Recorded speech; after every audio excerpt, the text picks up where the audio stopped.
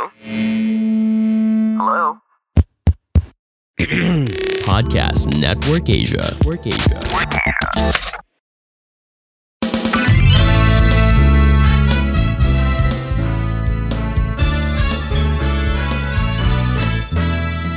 Mayroong umagang maaraw, maulan, mabagyo. Ngunit ano pa mang umaga, ito ay para sa iyo. Umagang kay Gogna!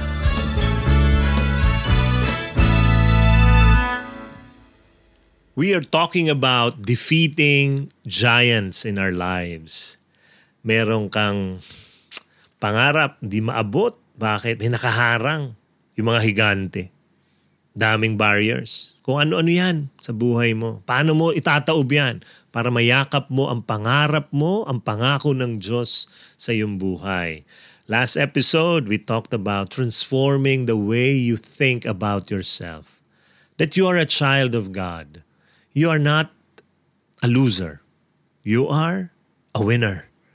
Pag pinalitan mo yan like David, alam niya kung sino siya eh. Solid siya eh. Na anak ako ng Diyos. Kaya ko yan. So he volunteered to fight this giant. And we know the story. He won. But before that, after volunteering, the king was so scared. Why? He was just a young man. Kaya sabi yung hari nagkamot ng ulo kasi this battle against Goliath. Kasi Goliath challenged one-on-one fight eh. This is a very, very big responsibility for the one who will say yes to fight the giant. Bakit big responsibility? Biro mo pag natalo siya, yung mag-volunteer pag natalo, the whole Israel, the whole people of God will be slaves of these Philistines. Kaya hindi lang siya nakakatakot labanan yung higante.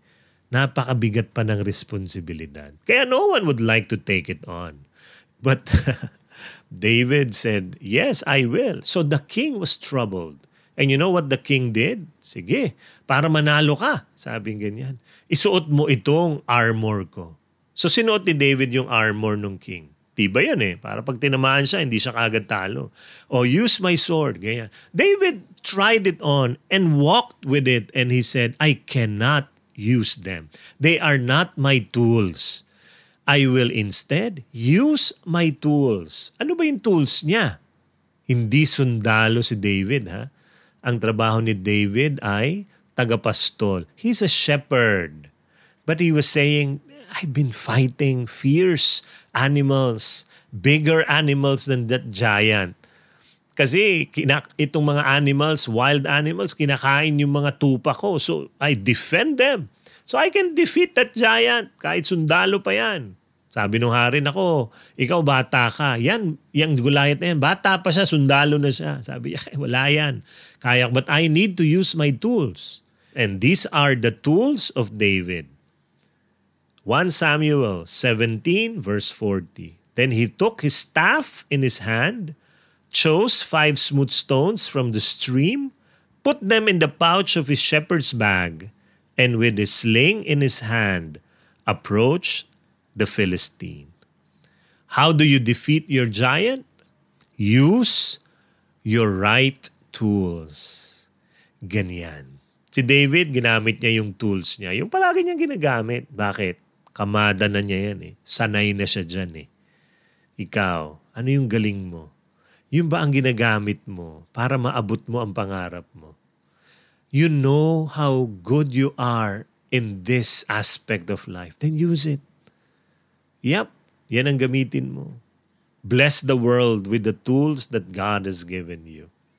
And kung ano man yan ang galing mo, yan na ang gamitin mo sa iyong buhay. But there is one more tool that we need to use to defeat our giant. Our pain. Yung mga sugat natin kahapon. Alam nyo, sometimes pain is a great accelerator. It's a great fuel for our passion. Bakit? Nasaktan na ako eh. Hindi na ako papayag maging talo. Yung gano'n, yung bangon ka talaga, labang ka talaga. Bakit? Natalo ka na eh. Diba? Naramdaman mo na yung hirap ng buhay. Kaya hindi ka napapayag na talo ka. I remember this story by Joe Girard. Kilala niyo ba si Joe Girard? Si Joe Girard tried everything. Businesses, sales, employment. Alam mo, palagi siyang failure. Wala talaga. Hanggat dumating ang isang araw, wala na siyang work, wala na lahat. In the morning, his wife woke him up and said, Joe, today your kids are going out the streets and they will beg for food. Sabi ni Joe, keep them here. I will go out and look for food. Araw-araw na siya naghahanap. Wala naman siya makitang trabaho. But this time, he was so desperate. Mamamalimos na mga anak niya. Kaya ang ginawa niya, lakad siya. And then he saw this store selling cars. So lumapit siya sa manager. Sabi niya, sir, can I sell a car? And the manager asked, do you have sales experience? Yes, I do. And the manager says, sure, try selling a car. And that day, Joe Girard sold 1 car. The problem is this. Yung commission pala sa pagbenta ng kotse, 2 weeks pa bago ibibigay. So wala rin siyang pera. Mali na pasukan niya. So he told the manager about his dilemma. And the manager gave him money. O, papahiramin kita. Pinahiram siya ng konting pera. And Joe went to the store, restaurant, bought food, brought it home at gabi na siya umuwi. Alam mo, nilatag niya sa lamesa yung mga pagkain niyang dala. At alam niyo, yung mga anak niya at asawa niya devoured the food. They were so hungry. And Joe was just looking at them. And Joe was crying. And he said, hindi na ako papayag maging mahirap. Nagtagalog si Joe. Grabe, no? Oo, iba talaga. Pag gutom ka, kung ano-ano sinasabi mo. Sabi ng mga anak niya, what are you talking about? Hindi na ako papayag maging mahirap. Hindi na. You know, an ordinary car sales agent sells 7 cars a month. Joe Girard sells 6 cars a day. Nasa Guinness Book of World Records yan, si Joe Girard. Bakit? Ano nangyari? Bakit niya natalo yung kanyang giant? Pain. Di na ako papayag maging mahirap. Your pain is also a tool used by God for you to win against your giant. One more thing. Yung giant mo, pansinin mo, tinaw mabuti. May kamukha. Nakita mo na noon yan eh. Bumabalik-balik. Diba? Kaya once na recognize mo siya, na-realize mo, ay, kilala kita. Kilala kita. Tinalo na kita noon eh. Ngayon pa kaya, tatalunin din kita. Diba? Dati, wala kang pang tuition sa anak mo. Ngayon wala ka na naman pang tuition. Dati naman wala rin eh. Napag-aral mo anak mo. Bumabalik yung giant. Nagkasakit ka ngayon. Pero dati may sakit ka mas malala. Ngayon pa kaya, simple na lang to. Kaya ko to. Yan. Your pain is a tool that God can use for you to defeat your giant. The third is this. The way to defeat your giant, believe that you are part of a great team. In 1 Samuel, David said, the Lord who rescued me from the paw of the lion and the paw of the bear will rescue me from the hand of this Philistine. Yun ang declaration niya. Grabe. Tapos, nung kaharap na niya higante, ito ang tanong ko sa iyo, sino kakampi niya? Sino ang kakampi ni David? Sino ang kasama niya sa team? Not the king. The king was just behind the army. Not even the army. The mighty army of God. No way. They were all scared. Sino ang kakampi ni David? Ito ang kakampi niya. 1 Samuel 17:45 says, I come against you, sabi niya kay Goliath, in the name of the Lord Almighty. Sino kakampi niya? Ang Diyos. And this is what he did. Iniikot niya yung sling. Tapos binitawan niya yung tirador. And the stone hit the head of this giant, and the giant fell. And David got the giant sword. Wala siyang espada eh. Kinuha niya yung espada ni Goliath. And he beheaded this giant. Pinugutan ng ulo. At dun siya nanalo. Bakit siya nanalo? Kasi alam niya hindi siya mag-isa. My dear friend, you are never alone. Hindi ka nag-iisa dito sa journey mo. Kakampi mo ang Diyos. Kasama mo siya. Kung kaharap mo ngayon ang higante mo, nagtitinginan kayo, pansinin mo yung higante mo, natatakot. Bakit? Kasi yung backer mo, yung nasa likod mo, mas malaki kaysa sa kanya. At sino yon? He is the God Most High. Your Father, the Almighty God, is with you in this battle against your giant. Believe it, my dear friend. You will defeat your giant. And you know what happens once you defeat your giant? Oh, blessings will pour out. You will embrace your blessings. But not just you. You will be blessing many, many people up to the next generation. To the next generation. Oh, tingnan nyo. Balikan natin ang kwento. Si David was able to defeat the giant. Why? Because he was so willing to say yes to small things. Ano yung small thing? Pagdi-deliver ako ng food. Delivery guy. Nagdala ng pagkain sa kapatid niya. At natalo niya yung higante. Dahil kaya niyang gawin yung mga maliliit na bagay. Hindi lang malaking bagay sa buhay, pati yung maliliit. And that led him to that battlefield. And you know when he won, you know what happened? He became a prince. Yung asawa ni King Saul ay naging asawa niya. And then he became a general of the king. And after that, he became the next king of Israel. And do you know this? That King David was the great-grandfather of Jesus. You see the blessing of defeating your giant? It is not just for you. It is to bless your next generation. So now, stand up. Labanan mo yung higante na yan. Kayang-kaya mo yan. You are a child of the Most High God. You will defeat your giant.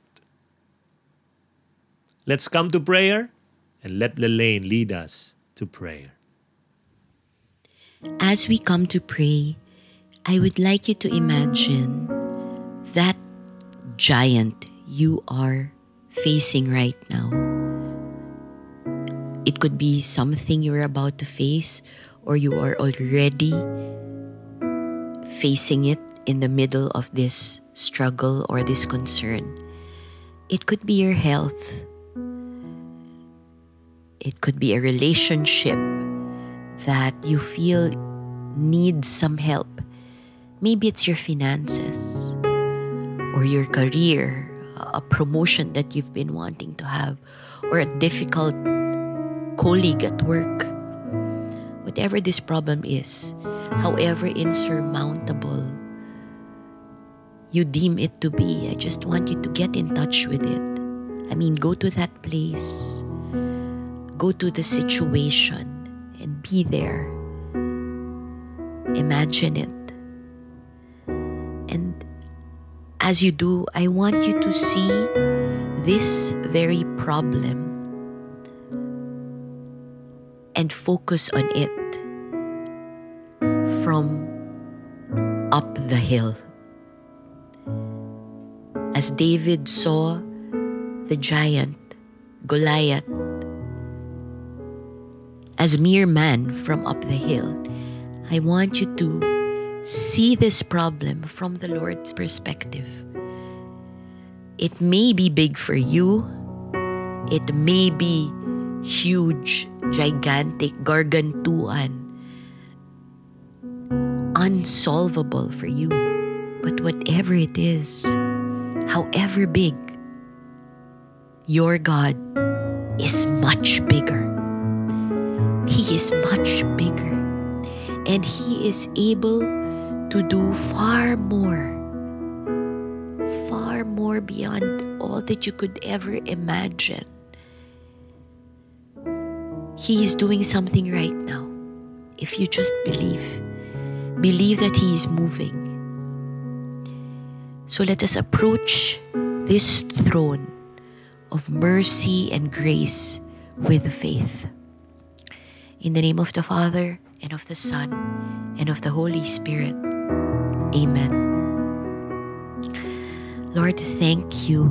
Thank you so much for the assurance of your word and for the strength it gives me. Even if I am in this situation, even if I see no way humanly possible for me to solve this, even if I don't see the light at the end of the tunnel, I want your grace to pour upon me right now. Please, Lord, transform my thinking, especially in this situation that I am in. Transform how I see it. Give me your eyes. Give me your faith. Give me your perspective.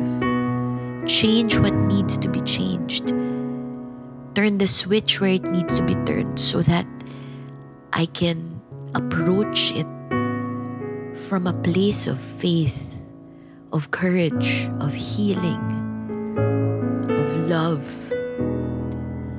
A place where I come from your word. And your word has never failed me. You have never failed me before. So I listen to your word now, Lord. And I turn a deaf ear to whatever keeps me from the path of my dreams, from the path of solving this, of putting an end to all my stress and struggles, and just turn my back, Lord, from all that I cannot see, giving myself the eyes of faith so that I can see through your eyes. I pray, Lord, that you open avenues for me and gates that I could never have imagined. But right now, you are making a way. Right now, you are creating a miracle. Right now, you are defeating this giant. Right now, you are causing this victory. In the mighty name of Jesus, I claim this, Lord. I claim healing for everyone who is praying with me right now. I claim grace for everyone. I claim abundance.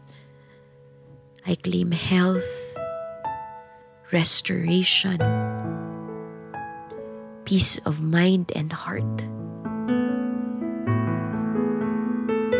I claim whatever it is that you want to give to each and every person listening to this podcast right now, wherever they may be, whatever season in their life they are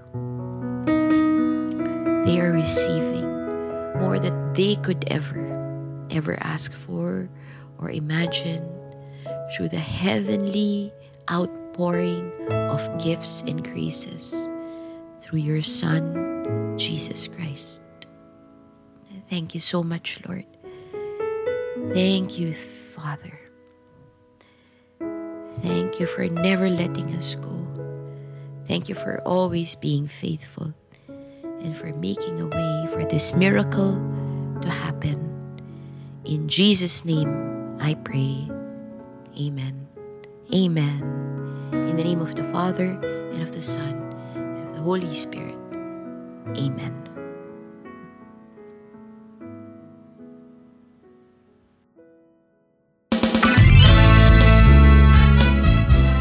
Thanks for listening. Spread His hope. Until the next Umagang Kay Gognar. The views and opinions expressed by the podcast creators, hosts, and guests do not necessarily reflect the official policy and position of Podcast Network Asia, the hosts of the program, or other programs of the network. Any content provided by the people on the podcast are of their own opinion and are not intended to malign any religion, ethnic group, club, organization, company, individual, or anyone or anything.